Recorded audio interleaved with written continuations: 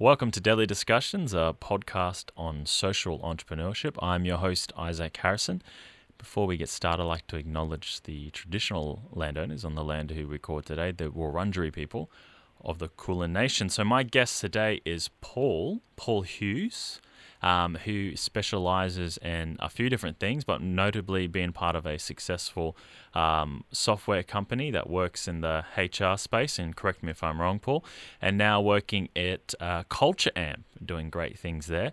But that's more than what Paul's really up to, and we'd like to hear about his Ironman adventure and a few of the stories that he has from working in corporate Australia and some of the challenges he's faced trying to teach people to do the right thing in the sometimes not so good situation. So welcome to the show, Paul.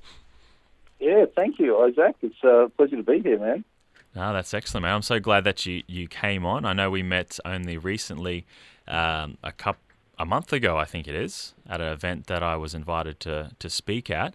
And then since then, we've stayed in touch and built a bit of a friendship.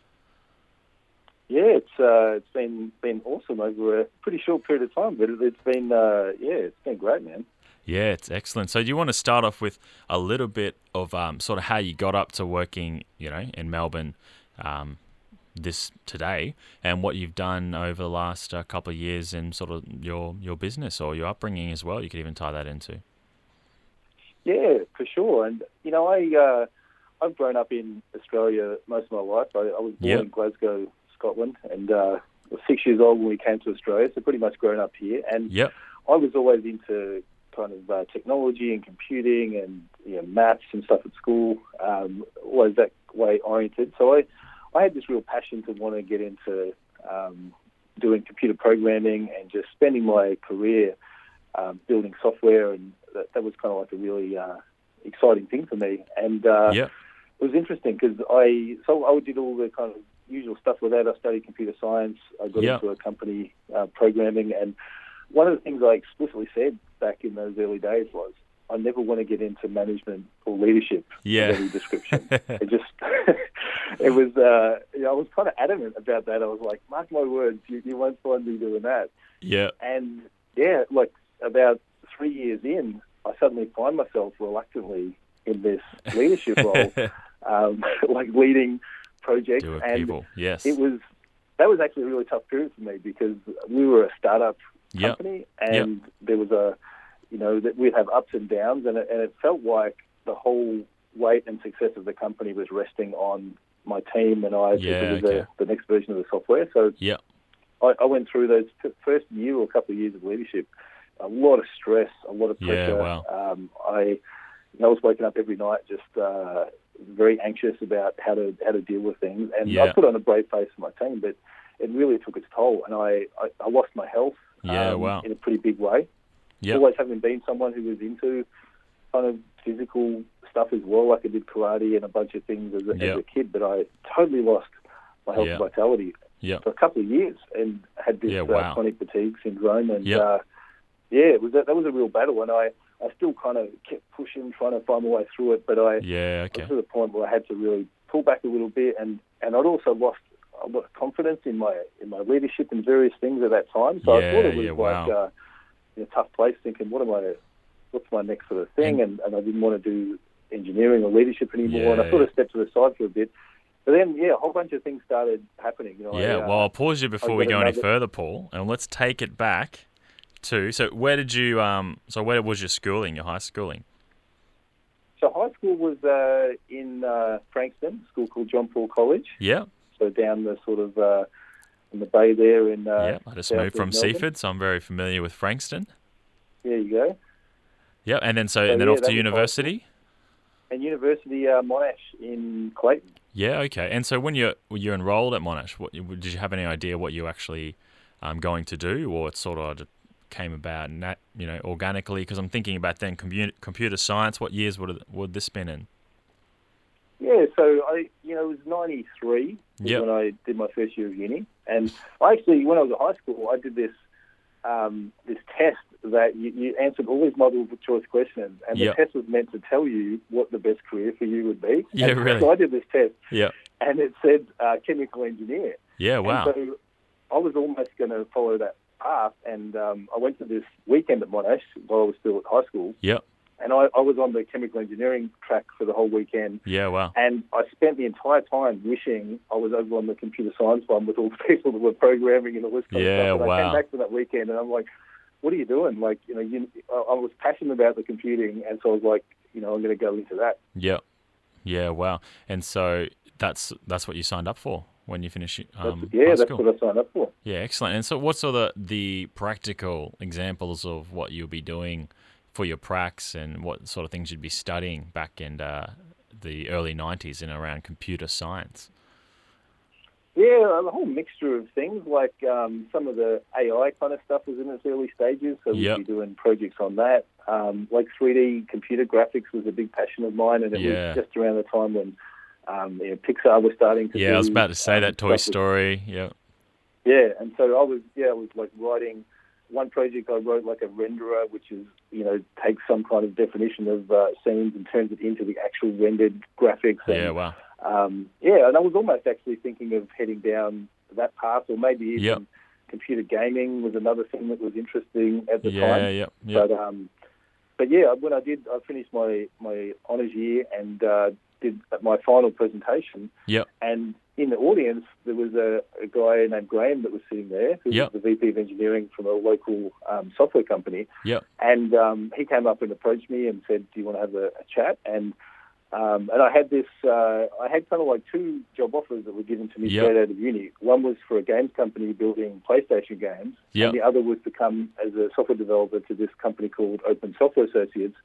And it was really interesting because part of me always loved computer games, and it may have seemed like a no-brainer to get on that path. Yeah, of course. But I had this pull towards the other one, and I couldn't really describe it. Like, I couldn't explain why I was getting pulled there, but every time I wrestled with it, I'd always end up saying, no, that's the path. And I took that job, and we'll talk, a bit more about my journey, but, that set in motion a really long and interesting path in that company. And when I look back, I see that decision is like, I'm really glad I made the decision that I did. Yeah, wow. It led to so much. Yeah, I can definitely sympathise and understand. There's many times in my life, actually ended up in renewables, was decision to stay on the tools at my trade as a glazier, which was a set fixed income, and there was certainty there and progression in a good company like O'Brien, or be the fourth employee to a startup. And I'm so grateful that I took that leap of faith back then. And it was the same thing. It was a pull. It was a leading where you just like everything else on the surface says to do A, but for some reason that you can't quantify, it says to do B. And many people that I meet who are gone on to be successful in their lives have all talked about this unquantifiable gut feeling or leading that you just like, I know where to go. So, no, that's excellent, mate. Yeah. So then you say yes to this job? That's right. Yep. And then you sign up, and then what happens then? Yeah, and it was interesting, company. This company had been the Australian software development group for HP. Yeah, and, wow. We're building some really interesting things. We're building, for those in the tech industry would know, they were building like an actual programming language and a whole ecosystem that at the time was like a competitor to Java. So it was really deep computing kind of stuff. Yeah. And that HP at the time shut down a whole bunch of their software labs around the world. Yep. So this group of people in the early 90s found themselves out of work. Yep. And they were at the pub after that all happened, and one of the engineers said, we could keep going and do something with this thing we've been working on, and kind of rallied a group of people. And so that those employees, about maybe 15 or so of them, essentially started their own company, and they got HP sold them the intellectual property for $1 in a kind of nominal transaction, and HP provided them some office space and some hardware and things. And so this kind of startup formed that was previously part of an existing company, and that had been going for a number of years. So when I joined, it had actually just got to the point where the company was back to paying full salaries to people, because there was a whole bunch of, in those early stages when it was a real struggle. And of course. But it really did have this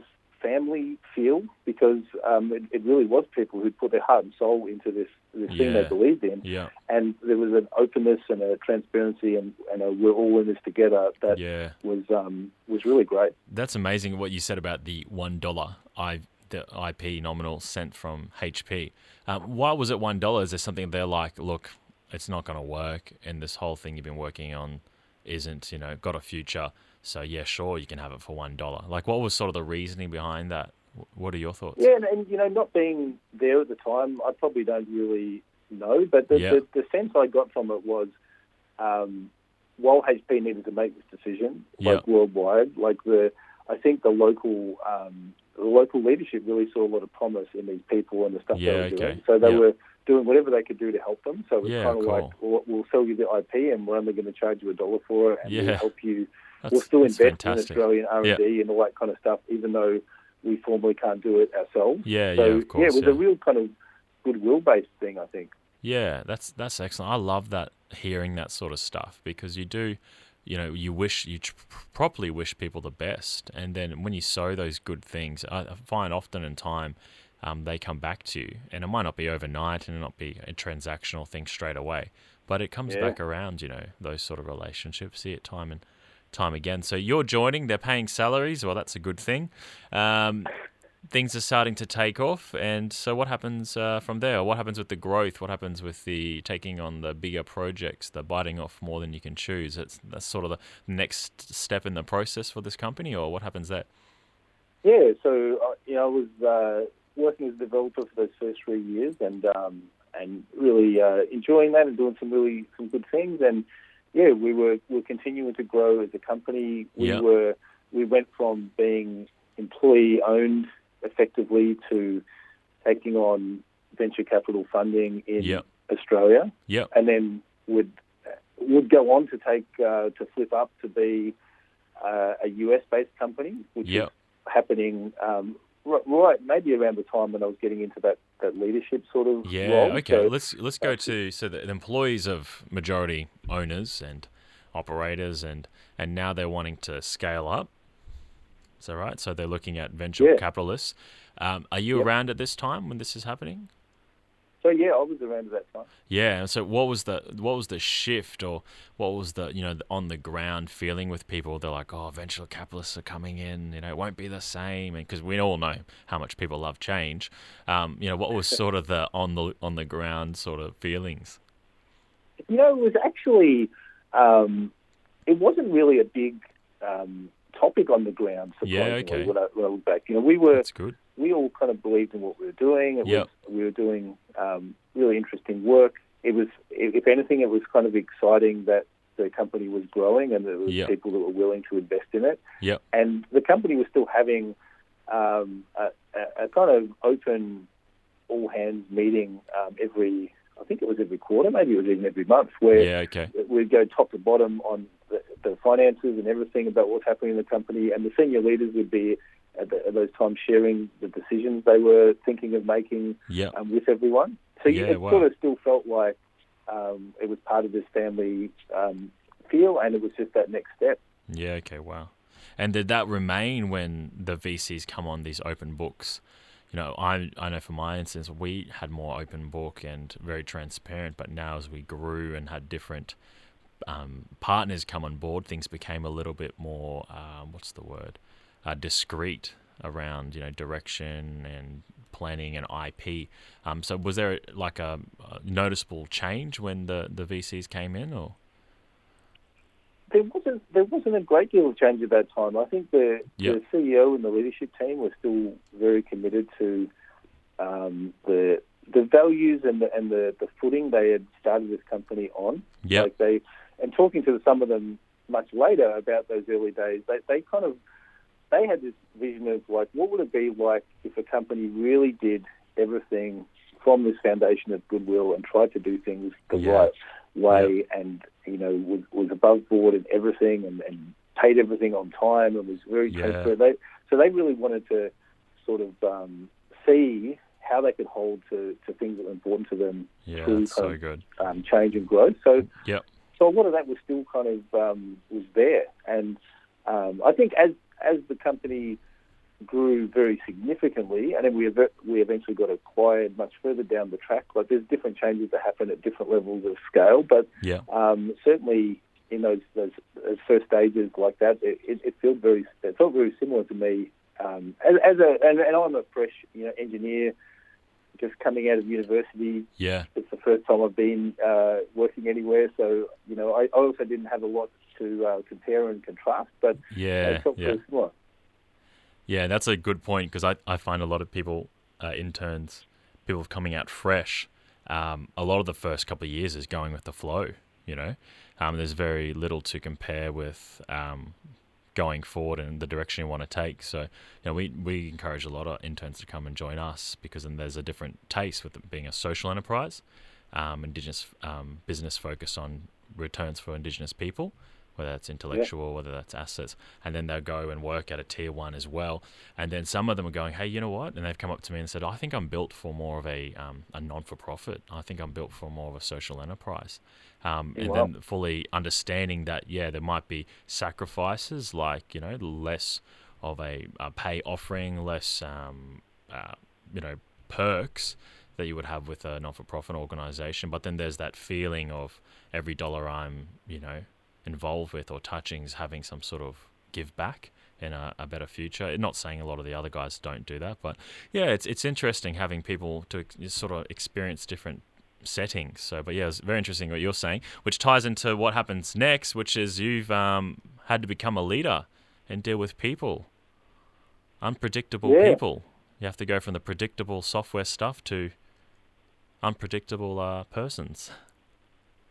Totally. And and it was an interesting transition for me. There was, firstly, I had to be conscious about not trying to solve everything myself or having the technical answer, and giving people the room to own and drive things themselves. So that was I had to step back from that.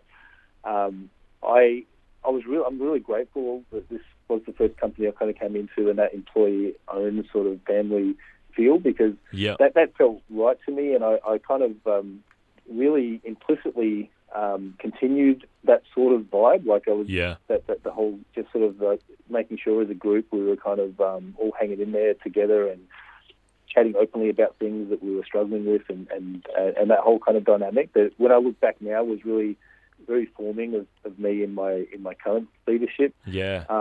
And I think the things I found the greatest challenge were the expectations or need from the business and what we needed to deliver, and then the reality of what was possible with the team, and sometimes those things wouldn't be lined up, and how do we figure out where to focus, and how do we try and achieve these end outcomes, and so I kind of was in that sort of place where I felt for a long period of time under a lot of pressure. I was trying to meet the needs of the business and meet the needs of my team, and I was sort of getting crushed in the middle internally, not really sharing that with anyone, but really struggling with what happens if this fails. What if I don't do the right thing? I had this real sense of duty, and I was worried about failing in that duty, which is the core of where that kind of stress came from. Yeah. Okay. Wow. So, and if you came from sort of your software experience where you can solve a problem,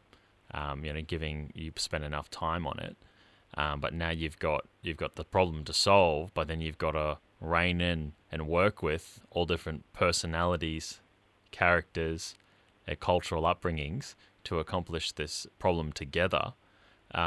So you found like this was really difficult because it's unpredictable. You've got external pressure, and then you have to sort of communicate to your team without having that stress being passed down. Is that sort of where it sort of came to? Yeah, I think so. I think it was a combination of all those different kind of factors, and then I was still, there was still a bunch of I would get involved and help guide on the technical side, and the thing that came the most naturally to me was the connection with everyone in the team, and just relating to them as with who they were as a person and their different kind of their style, and working through a bunch of things. Like, I kind of actually found some of that was like I just found ways to connect with people, and that part of it seemed kind of natural. But like trying to manage the expectations between what the business wanted and what we could do, and the different paths people wanted to go down. I think it was that was for me the biggest struggle. Yeah, and it's, I've had the same thing. I've got very talented staff, and I know they've got future ambitions, but it's like, hey, we've got a task at hand, and so it's like trying to balance those things together and get the buy-in from the group. But I naturally connect with my team members very easily, and most people I connect with very easily. Yep. But then it's hard to take, okay, here's a deadline and I need your commitment. And I think because I'm a lead from the front, it can be difficult, because I don't want to be that taskmaster that I've had previous bosses, because it's not a nice experience. So what happens now, Paul? So the stress comes. You opened up a little bit at the start. So the stress sort of comes in, and your health starts deteriorating, is it? Yeah, I was.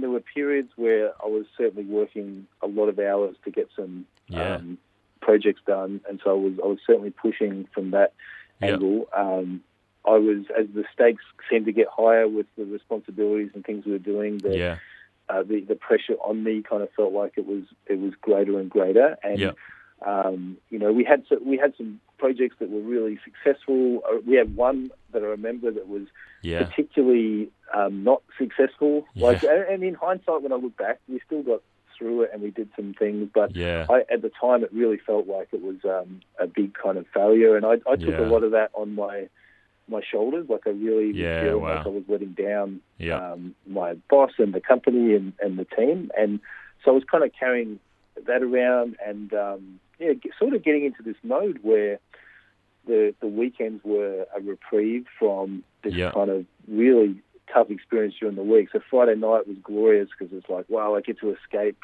from here. And then it would get to Sunday, and then the ominous kind of like this dark shadow just starts comes over Sunday night. Next week.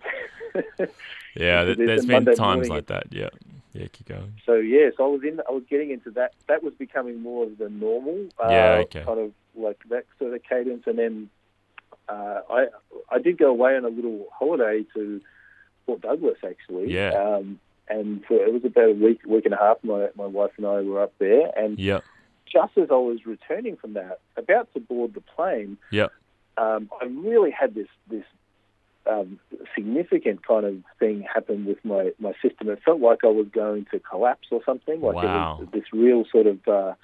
I was on the verge of consciousness, and I just did not feel right. And I was worried about boarding the plane because I thought, is it taking me to fly when I'm feeling like this? And eventually, I did get on the plane and kind of come back, and then and I was really fatigued and really kind of struggling for a bit. So I took some days off, and then started getting back to work, but I still wasn't really getting over this thing. And then days turned into weeks, and then weeks turned into months, and it was like this is just not right. I get a whole bunch of different tests done and things, and there was something picked up that maybe there was a post-viral sort of thing happening in my blood test, but nothing definitive. And really, after weighing everything up, the doctor said that, well, it's really some kind of just chronic fatigue thing. There was no real definition of an actual specific thing that could be treated or looked at. And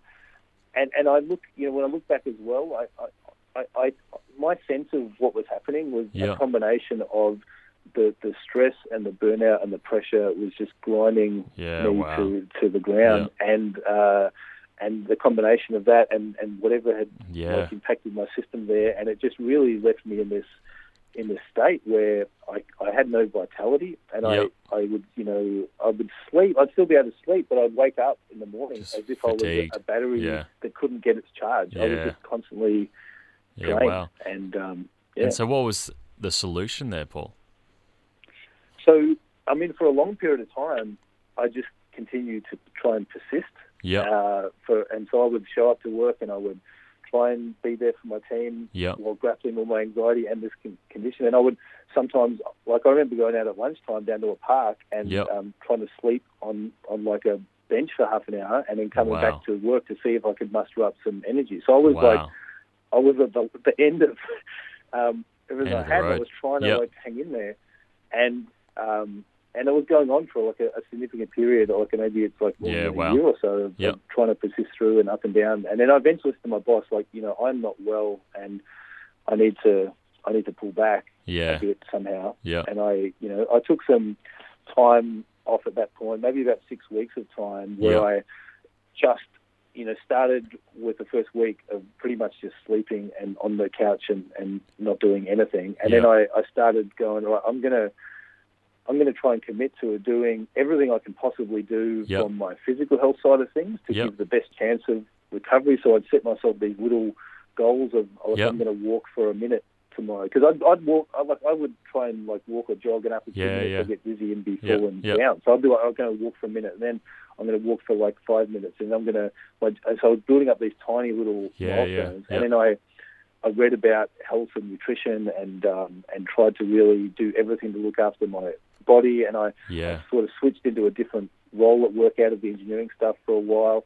And over a period of time, maybe it was over a period of 6 months, my physical vitality started to come back. Yeah, that's and great. Yeah. There was no one day when it just magically restored, but it was slowly but surely I was getting back to realizing, wow, there's 3D color in life, and that was a real gift.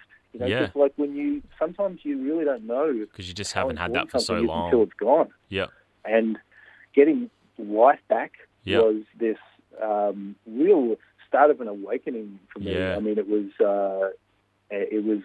pretty amazing, like what it led to. And when I look back, I kind of, even though it was such a hard period, I also hold some gratitude for what it brought me to. Yeah. So it was just a really interesting period. That's amazing. And there's probably another whole 30 minutes in other aspects of how you've, brought that into the Ironman thing, and I'll share it on the post so you can, obviously people can go have a look at that story as well. So that's tied into pretty much what you're doing now, all those learnings. Do you want to share a bit of what you're doing now and how that's all the lessons you've learned, and then what, the plan looks like in the future? Yeah, so I then grew over a long period of time in my leadership, and I got the opportunity to be the engineering leader for that software company, and had a team in Melbourne of about 30 or so people. And then we got acquired by a larger software company, and our team continued to thrive and grow to about 150 around the world. So I had this really great opportunity to continue to grow in leadership. And what I found in that second part of my journey was that I started to really find words for and appreciate the core of what it was that made our team and our culture really special. And we built up like a really special thing, because over 20 years, a lot of people stayed around. And even through these really hard projects at times, we all kind of stuck together, and we were both succeeding from a business perspective, but people were also thriving. And this really special culture was growing. And it really was, when I boiled it down, it was all about love.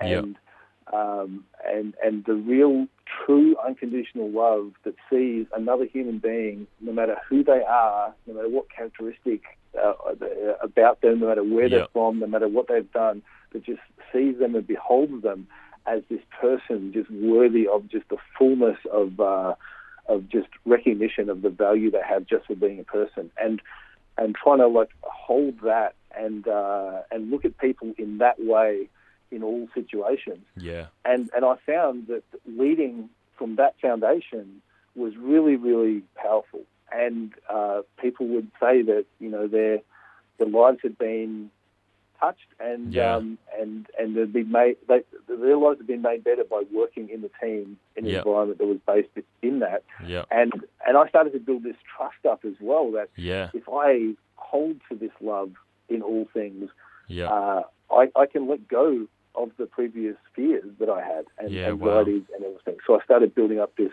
confidence. I started getting to the point where I was sleeping beautifully through the night and enjoy a lot of the time. And even though when there's still a lot of pressure, being able to still exist in that and find a way through as a team. Yeah.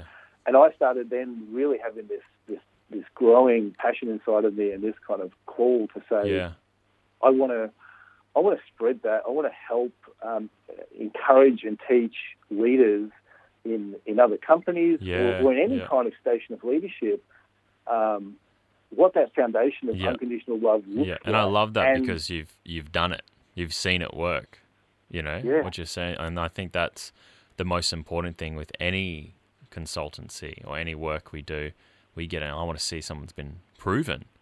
And so having yourself come and share that and catching up with you outside, like having that in a real-time practice is inspiring. And that's something, that I've been aiming to do, because the other options that people present, that's not love, is fear, is top-down, is hate, is malice, is, stabbing each other in the back to get ahead and get a promotion, and or look good or take credit for something you haven't done. And to hear you share on love is, absolutely amazing. And we're going to have to get you back because we've already go over 30 minutes.